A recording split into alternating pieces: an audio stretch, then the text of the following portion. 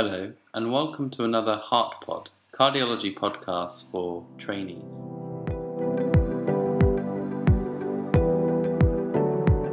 My name is Dr. Dominic Pimenta, and today we will be talking about the 2018 European Society of Cardiology's guidelines for the management of cardiovascular disease during pregnancy. While not exhaustive by any means, we will try to cover some of the key points as we go through a few cases. Case number 1. A 30-year-old woman, 34 weeks pregnant with her first child, presents to your A&E with a 2-hour history of central crushing chest pain. Her ECG shows lateral 3mm ST elevation, and the cath lab call is put out. As the arriving cardiology registrar, what is the next best step in her management? The first overarching principle of the ESC guidelines is to treat your pregnant patient in the exact same way as you would any other patient. With the above story, any other patient would be heading directly for emergent angiography, and it would be hard to justify any delay to that in the above context. The ESC guidelines on STEMI ACS in pregnancy strongly emphasize the need to treat the mother as priority and with the same clinical care as any other patient. Obviously, there are some specific risks to be aware of. Number 1, radiation. The radiation dose during an emergency angioplasty is equivalent to a long-haul flight. The unshielded abdomen receives less than 20% of the total body dose. The risk of fetal malformation at 34 weeks is lowest in the third trimester and highest in the first. The risk of childhood cancer is 1 to 2 per 3,000 for every 10 milligrams of exposure. For example, if the mother receives 50 milligrams of radiation, that is 10 milligrams to the fetus. The guidelines do not recommend abdominal shielding, as this may actually increase radiation exposure to the fetus due to scatter of the beam within the shielding. Techniques to reduce radiation dose to the fetus, e.g. avoid abdominal screening, therefore radial access, using a senior operator, taking limited acquisitions versus fluoroscopy, and maximally collimated images. All of this may be helpful, but ultimately the risk to the fetus is low and far outweighed by the consequences of undertreating or delaying treatment in a STEMI situation. Number 2, anticoagulation. Heparin and thrombolysis can both be used as needed in acute coronary syndrome. Number 3, contrast. There is little evidence that contrast is harmful to the fetus. Number 4, dual antiplatelet therapy. This can complicate a birthing plan by increasing bleeding risk and also ruling out any spinal anesthetic due to the risk of compressive spinal hematoma. Other drug therapies, such as beta blockers, are considered reasonably safe in pregnancy, but ACE inhibitors and ARB therapy is not. Statins should be used as appropriate. Back to our case. The patient was loaded with 600 milligrams of clopidogrel and 300 milligrams of aspirin and taken to the cath lab. Right radial emergent coronary angiography was then performed. So what is the differential diagnosis here? Type 1 MI, although she seems to have few risk factors, would be unlikely. An embolic or myocarditic process could be considered, but the next diagnosis should be spontaneous coronary artery dissection, often confusingly termed in the literature SCAD, which also is used for stable coronary artery disease, the two of which are very much dissimilar. Unlike SCAD in the general population, the etiology of SCAD in pregnancy is different and thought to be related to high levels of collagen or vascular modifying chemokines such as elastin. The patient was found to have a smooth, non-dominant right coronary artery and a left circumflex dissection extending from proximally and occluding flow into the distal vessel. The management of SCAD or indeed any dissection is not always straightforward, but certainly can often be made worse and not better by unduly cautious intervention. Given the ongoing ST elevation and occlusive dissection, the decision was made to proceed to PCI, and 3 overlapping drug-eluting stents were successfully deployed from the distal to proximal circumflex artery. She returned to the ward and made a good initial recovery. 3 days later, now 35 weeks pregnant, she became suddenly acutely short of breath. Chest examination revealed bilateral crackles and a loud pan-systolic murmur. An urgent bedside transthoracic echo showed severe mitral regurgitation and rupture of the posterior medial papillary muscle. As plans were being made for emergency surgery and transfer, she desaturated further and collapsed with no palpable pulse. CPR was commenced. What is the next best course of action?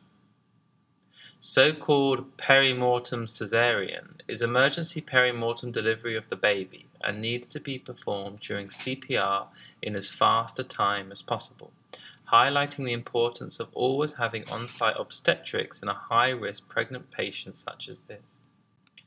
Perimortem caesarean within 4 minutes increases the chance of maternal survival, likely by relieving IVC compression and improving maternal hemodynamics. Before 24 weeks, IVC compression is limited and the baby isn't viable, so the risk-benefit is not in favor of either mother or child of performing perimortem Caesar. If the baby is at a viable gestation beyond 24 weeks, this should be considered immediately in a life-threatening situation. CPR was continued, while an emergency fast beep to obstetrics was put out. After 2 cycles of pulseless electrical activity, a perimortem caesarean was performed, and the fetus successfully delivered. With further adrenaline, return of spontaneous circulation was achieved after 5 cycles, and on high-dose pressor support, the patient was transferred for emergency metallic mitral valve replacement. 3 weeks later, mother and baby were both doing well and successfully discharged home. Whew, I feel anxious. Let's do an outpatient case. 2 years later, a familiar face walks into clinic. Yes, it's our same patient, now a 32-year-old lady with previous PCI with 3 stents to her left circumflex and a metallic mitral valve on warfarin. And she wants to get pregnant again. Pre-pregnancy counseling is a big part of the ESC guidelines. The core recommendations are every pregnant patient A. has a cardiovascular birthing plan made and agreed before delivery, and B. their care throughout pregnancy is managed holistically by a pregnancy heart team with a minimum membership of obstetrics, cardiology, and anesthetics. Similar to the endocarditis team, these are complex patients with complex overlapping needs, and therefore interspecialty team working is the bedrock for clinical care. The ESC stratifies patients using the Modified World Health Organization classification of maternal cardiovascular risk. As a minimum, the ESC recommend an echo, 12-lead surface electrocardiogram, and an exercise test, as well as CT or MRI for aortic conditions, and CPET testing if needed. An exercise tolerance greater than 80% predicted is associated with good outcomes in pregnancy. Other factors including comorbidities, BNP levels, arrhythmia, and intrapulmonary pressures should also be taken into account. The maternal WHO classification is a 4-category system ranging from a maternal cardiac risk during pregnancy at MWHO1 of between 2.5 to 5%, all the way to 40 to 100% risk of cardiovascular complication in the highest category of MWHO4. Examples of the higher risk group conditions. In MWHO3, for example, which is associated with a 19 to 27% maternal cardiac event rate, could include the Fontaine circulation if the patient is otherwise well, even moderate left ventricular systolic dysfunction, and the range actually given in the guidelines is 30 to 45%, the lower end of which we would consider severe in the UK, moderate mitral or severe asymptomatic aortic stenosis, and Our Lady with a mechanical valve replacement.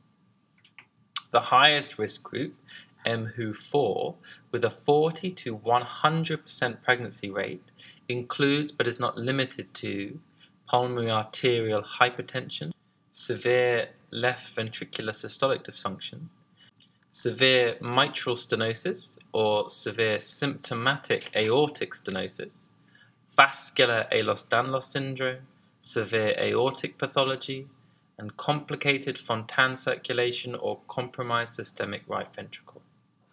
The ESC recommends managing MHU3/4 patients in an expert center, reviewing monthly and delivering in an expert center as well.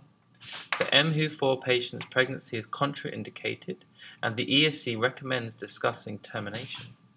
Certainly something to keep in mind when you see a non-pregnant woman of childbearing age with one of the MHU4 conditions. Back to Our Lady, she readily has a mechanical mitral valve. In this context, this was operated in a life-threatening situation, but the ESC guidance is clear that in other circumstances, pre-procedurally extensive discussion should be had about the risks and benefits of prosthetic versus biological valve in women who wish to become pregnant in the future. Biological valves are better tolerated but have higher risk of dysfunction in the long term, while prosthetic valves have better longevity but are higher risk due to managing anticoagulation and the risk of valve thrombosis during pregnancy. This lady is MHU3 and on warfarin, and she is adamant that she wants to have another child. After some pre-counseling and adjusting her medications, stopping ramipril and continuing the warfarin, she goes off to start trying to have a baby. The use of warfarin versus low molecular weight heparin is also worth mentioning here. Vitamin K antagonists cross the placenta and are associated with embryonic defects in the first trimester in just under 1% of pregnancies, an effect which is dose dependent. Vitamin K antagonists are generally safer to the mother with a lower risk of valve thrombosis versus low molecular weight heparin and unfractionated heparin. A warfarin dose of over 5 mg is considered high in the guideline. Low molecular weight heparin and unfractionated heparin do not cross the placenta and is generally considered safer to the fetus. The general principles are a full and frank discussion with the mother about the risks and benefits of either regime. The ESC recommends continuing warfarin up until pregnancy, with consideration of either continuing warfarin during the first trimester or switching to low molecular weight heparin unfractionated heparin between weeks 6 and 12 to avoid the risk of embryonic defects, and then switching back again to warfarin in the second trimester. Sure enough, she returns a few months later to booking. She is referred to complex obstetric care, and an individualized cardiac MDT is made with her. Specialist delivery in a specialist center with close monitoring of her INR and anti-10A levels. The guidelines also recommend monthly evaluation including echo for valve thrombosis. To switch to unfractionated heparin or low molecular weight heparin at 36 weeks and then on to IV unfractionated heparin 36 hours prior to delivery as a planned C-section. Around the time of delivery, unfractionated heparin should be stopped 4 to 6 hours pre and then restarted 4 to 6 hours post-delivery. Active management of the third stage of labor decreases the bleeding risk, and medication switches are advised to be performed in hospital. Gladly, this time, all goes well and Our Lady delivers a healthy baby boy 9 months later. Next case. You are called as a blue cord to the maternity suite on a sunny Tuesday morning. You arrive to find a 45-year-old woman of Nigerian background in her third pregnancy, 38 plus 5. She has a background of previous smoking and gestational diabetes. She has become acutely short of breath and is clinically in pulmonary edema, requiring 15 litres of oxygen to maintain saturations at 89%, and her blood pressure is 120 millimeters of mercury systolic. The obstetric team are planning a crash C-section. A quick bedside echo shows an ejection fraction of 15%, a left ventricular end diastolic diameter of 6.2 centimeters, which is severely dilated, and a tricuspid annular planar systolic excursion, or TAPSE, of 0.5 centimeters, which is a severely impaired RV longitudinal function. I've made this deliberately extreme to highlight the adverse risk features of peripartum cardiomyopathy, extremes of childbearing age, smoking, diabetes, multiparity, and Afro-Caribbean background. Prognostic factors are as above: an ejection fraction less than 30%, a dilated left ventricle greater than 6 centimeters in end diastolic diameter, and right ventricular involvement. Back to our case. The baby is delivered via C-section while you are still getting the apical views. Watch your elbow there. Our patient is transferred to ICU for pressor support and further management. The ICU registrar contacts you for a further management plan. The ESC guidelines use a helpful mnemonic for the treatment of peripartum cardiomyopathy: BOARD, B-O-A-R-D. B is for bromocriptine, O stands for oral heart failure therapy, A is for anticoagulation, the R is dubiously for vasorelaxing drugs, and the D stands for diuretics. Bromocriptine has good evidence in peripartum cardiomyopathy and was the subject of a randomized controlled trial published in 2017. The 2018 guidelines recommend considering bromocriptine in both hyperacute cardiogenic failure and peripartum cardiomyopathy and in the post-stabilization period. Standard oral anti-heart failure medications plus anticoagulation prophylactically and vasorelaxing drugs, specifically nitrates, and diuretics are the remainder. Breastfeeding should be discouraged in severe symptoms. Our lady was started on levosimendan, diuresed, and started on bromocriptine, 2.5 milligrams once a day for 2 weeks, plus slow up titration of ARBs and beta blockers. After 2 weeks, a repeat echocardiogram showed an improved left ventricular function to 35%, and she was successfully discharged from hospital with outpatient follow-up planned at 6 weeks. She had no plans for further children. On to our last case. A 32-year-old woman presents to her local hospital with palpitations and a heart rate of 220. She has previously been completely fit and well. Although conscious of the palpitations, she is otherwise asymptomatic with a blood pressure of 120 systolic. As this is a podcast on cardiovascular disease and pregnancy, there are no points for asking for a beta HCG, but good to reflect how often this is part of your standard clinical thinking. To her surprise, it's positive. She is pregnant. The ECG shows a narrow, complex tachycardia. Modified vagal maneuvers fail to terminate, and defibrillation pads are placed and adenosine given. The rhythm terminates. A resting 12-lead ECG shows normal sinus rhythm, no pre-excitation, normal QRS width, and a normal corrected QT interval. As per the ESC guidelines, her physician consults an arrhythmologist. I'm not joking, that is the term in the guidance and also my new favourite word. On their advice, she is taught vagal maneuvers, given a pill-in-the-pocket prescription for 50 milligrams metoprolol, and referred on to her obstetrician. A few months later, you are contacted by her obstetrician. This poor lady has run out of pills in the pocket and has been to her local A&E 12 times in the last 2 months. The ESC classifies arrhythmia into low, medium, and high-risk categories to help determine monitoring and delivery planning. Low-risk arrhythmia is classified as idiopathic VT in a normal heart, low-risk long QT syndrome, Wolff-Parkinson-White syndrome, atrial fibrillation, and Our Lady with paroxysmal supraventricular tachycardia, which is likely to be an AV node or reentrant tachycardia given her presentation and termination with adenosine. Medium risk includes unstable supraventricular tachycardia, VT with a structurally abnormal heart or ICD with structurally abnormal heart, Brugada, and catecholaminergic polymorphic ventricular tachycardia. High-risk, life-threatening arrhythmia is considered unstable VT and structural heart or congenital heart disease, unstable VT or torsades in high-risk long QT, short QT syndrome, and high-risk CPVT.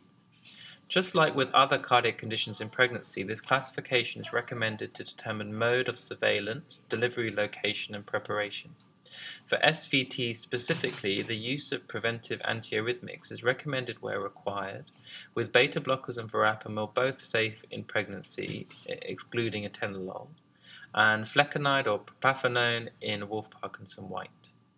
There is a great graph in the guidelines about the safety of many cardiology medications in pregnancy, and it's worth consulting. Flecainide and propafenone both have limited data but are not contraindicated. Beta blockers have better experience but can cause fetal bradycardia and hypoglycemia. Verapamil, interestingly, appears to be safer overall, but again the data is based on animals and limited. Despite regular metoprolol, our patient is still troubled by symptoms and is now 20 weeks pregnant. An echocardiogram shows a moderately dilated left ventricle with a mildly reduced left ventricular ejection fraction of 50%. An arrhythmologist review is sought. Given she is now refractory to drug treatment with the suggestion of early LV remodeling, she is referred on for an ablation. The guidelines are explicit in risk management for these patients. Ablation should be considered in the second trimester if possible, performed in a specialist center, and use non-fluoroscopy endocardial mapping systems like CARTO to avoid radiation dosing. Our patient undergoes successful AVNRT ablation and remains symptom-free. She is treated as a medium-risk patient given her mild LV impairment, but by the time of her delivery her LV function has completely normalized. She delivers a healthy baby girl. So before we finish then, a quick roundup of what has been a selective look at the 2018 ESC guideline on cardiovascular disease. They are well worth a full read just to get a fuller flavour of an area of cardiology that we don't routinely see that often, but often comes to us in an emergency or on-call capacity. So the key points then: treat a pregnant woman exactly as you would a non-pregnant one. Remember to check if your patient is pregnant, especially in conditions which are high risk in pregnancy. Radiation dosing is far lower and safer than the layperson expects, and this is key to communicate for life-saving procedures. In extremis, remember perimortem C-section in any pregnant patient over 24 weeks. All pre-pregnancy patients should be managed in a dedicated pregnancy heart team with an individualized and expertly delivered birth plan for each patient. Risk in pregnancy is classified by the MWHO system 1 to 4. The risk to the mother in category 3 and 4 is extremely high, and termination should be considered. Anticoagulation is a delicate issue in pregnancy. Generally, vitamin K antagonists are better for the mum, but low molecular weight heparin is better for the fetus, and there is a substantial grey area between.